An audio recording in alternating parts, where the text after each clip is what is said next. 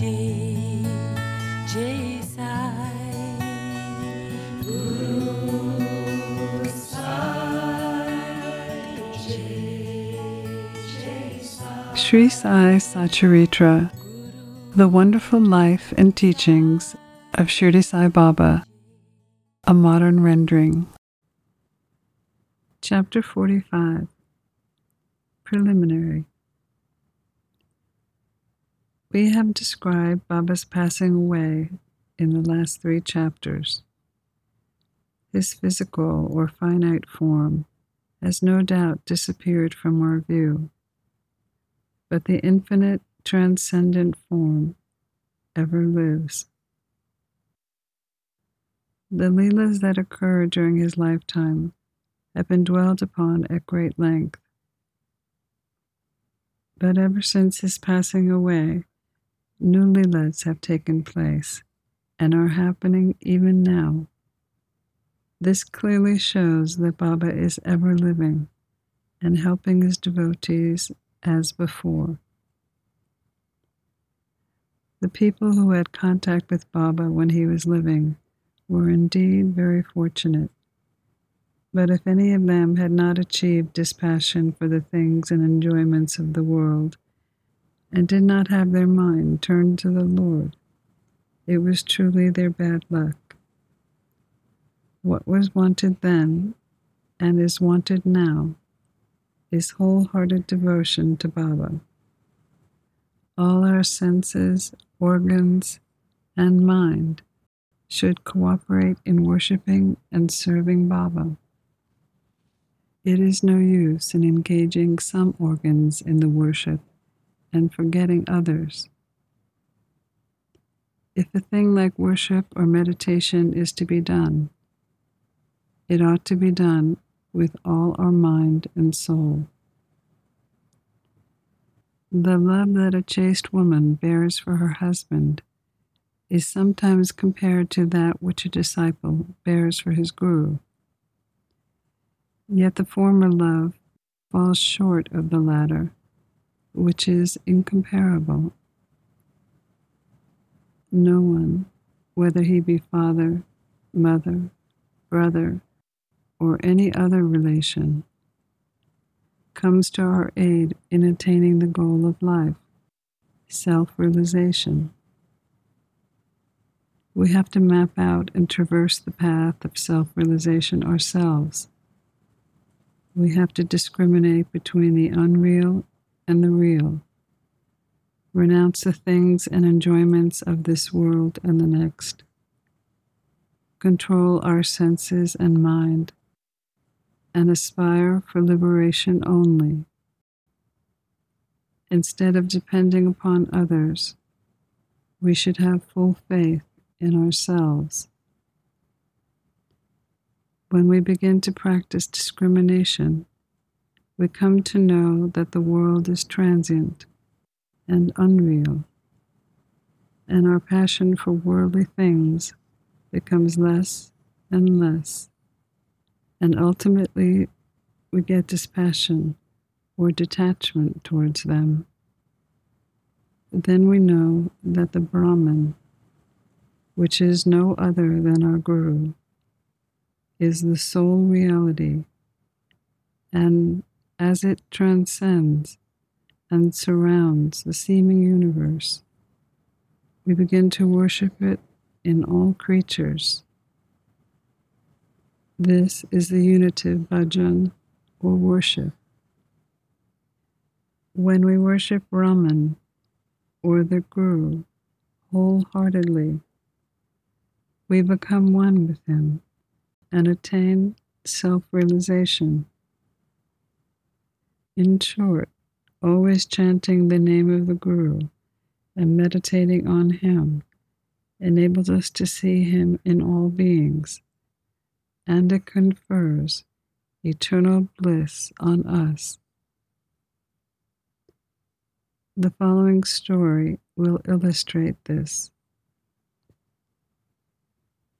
Kaka Sahib's doubt and Anandrao's vision. It is known that Sai Baba had directed Kaka Sahib Dixit to read 2 works of Sri Eknath daily, Bhagavat and the Ramayana. Kaka Sahib was reading the Bhagavat.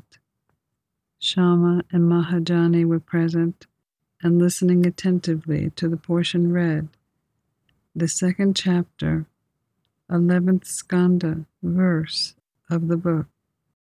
There, the 9 knots or siddhas of the Rishabha family, Kavi, Hari, Antariksha, Prabuddha, Pipalayan, Avihotra, Drumil, Chamas, Karabhajan, expounded the principles of the Bhagavad Dharma to King Janaka.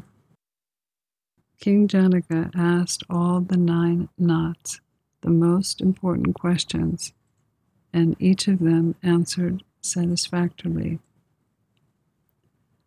Kavi explained what is Bhagavad Dharma. Hari explained the characteristics of a bhakti. Antariksha explained what is Maya. Prabuddha explained how to cross Maya.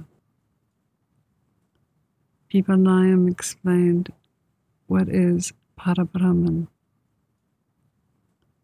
Avihotra explained what is karma. Drumil explained the incarnations of God and their deeds. Chamas explained how a devotee fares after death. Karabhajan explained the different modes of worship of God in different ages. The substance of all these discussions, that in this Kali age the only means of liberation was the remembrance of the Lord's or the Guru's feet. After the reading was over, Kaka said in a despondent tone to Shama and the others, "How wonderful is the discourse of the 9 knots on devotion, but at the same time, how difficult it is to put it into practice. The knots were perfect, but is it possible for fools like us to attain the devotion as described by them? We won't get it even after several births.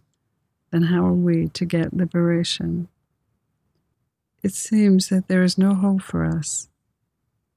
Shama did not like this pessimistic attitude of Kaka Sahib. He said, "It is a pity that one who has the good luck to have such a jewel as Baba should cry out so despairingly. If he has unwavering faith in Baba, why should he feel restless? The bhakti of the knots may be strong and wonderful, but is not ours loving and affectionate? And has not Baba told us authoritatively that remembering and chanting Hari's name and the Guru's name brings liberation? Then where is the cause for fear and anxiety?"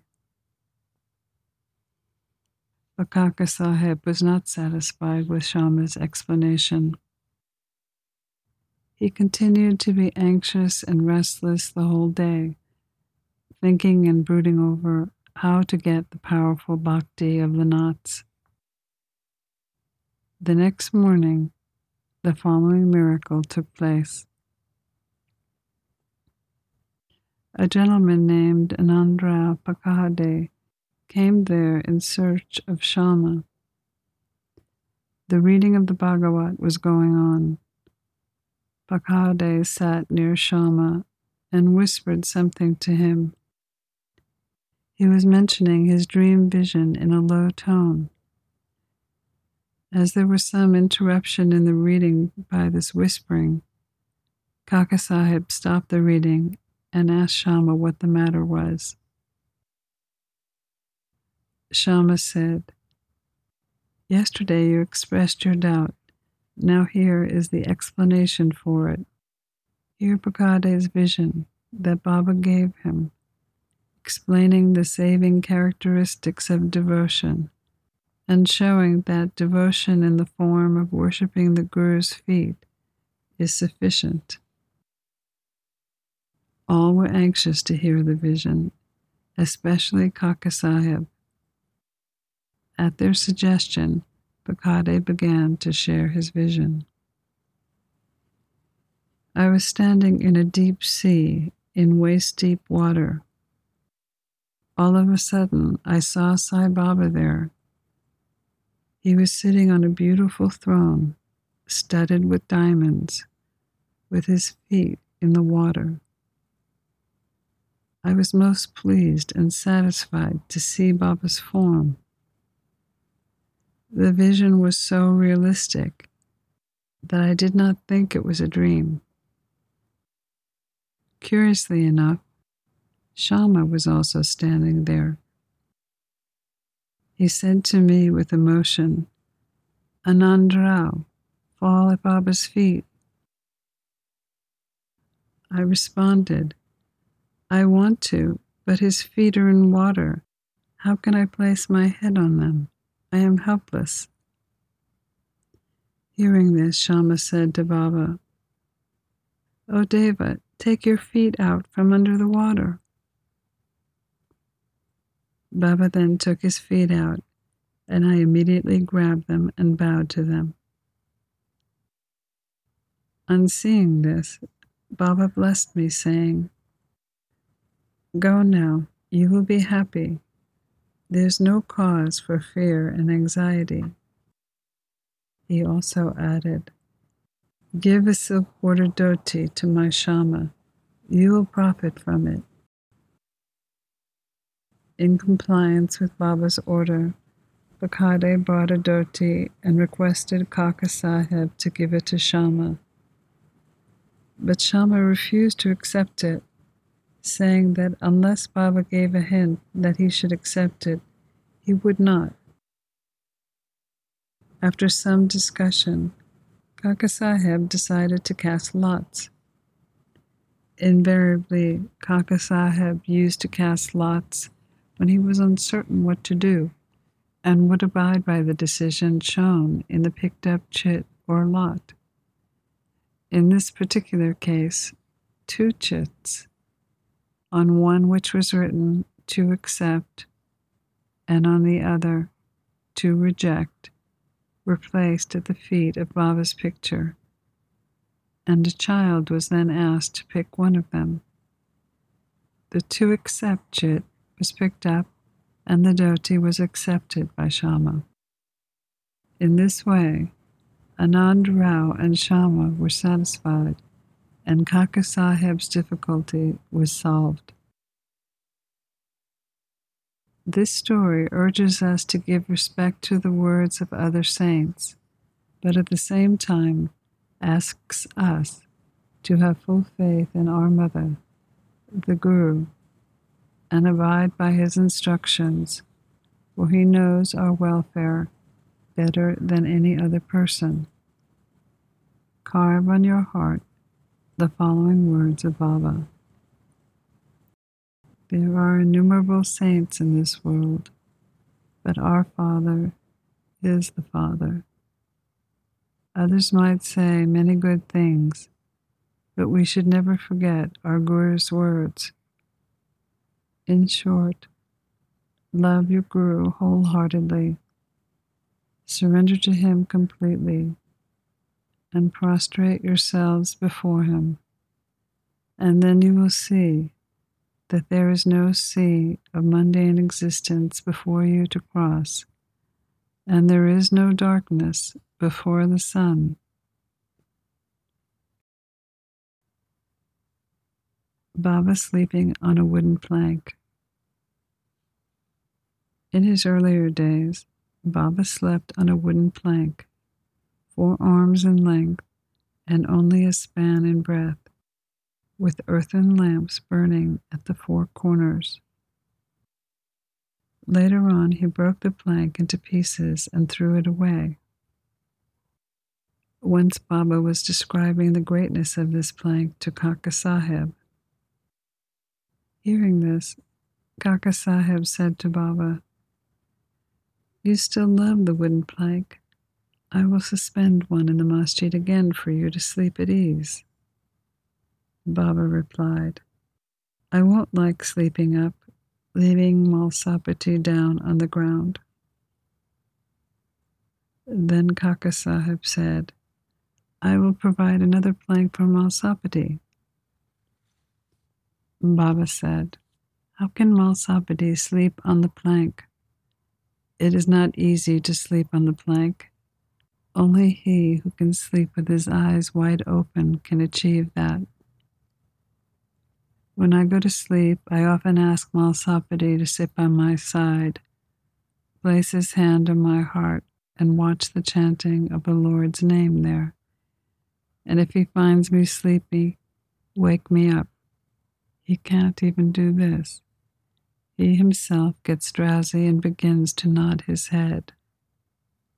When I feel his hand heavy as a stone on my heart and cry out, 'O Bhagavat,' he moves and opens his eyes. How can he who can't sit and sleep well on the ground, and whose posture is not steady, and who is a slave to sleep, sleep high up on the plank?"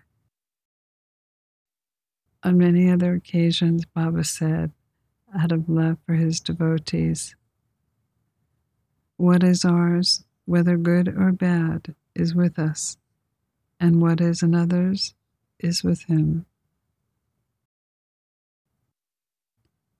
Pranams to Sri Sai. Peace be to all. You've been listening to a modern rendering of Hamad Pant's The Sri Sai Satcharitra, The Wonderful Life and Teachings of Shirdi Sai Baba, edited and narrated by Monica Penacanda. For more content like this online, please go to divinelineage.org, SaiFamily.org, and peacefires.org. To learn more about Monica, please go to monicapenacanda.org.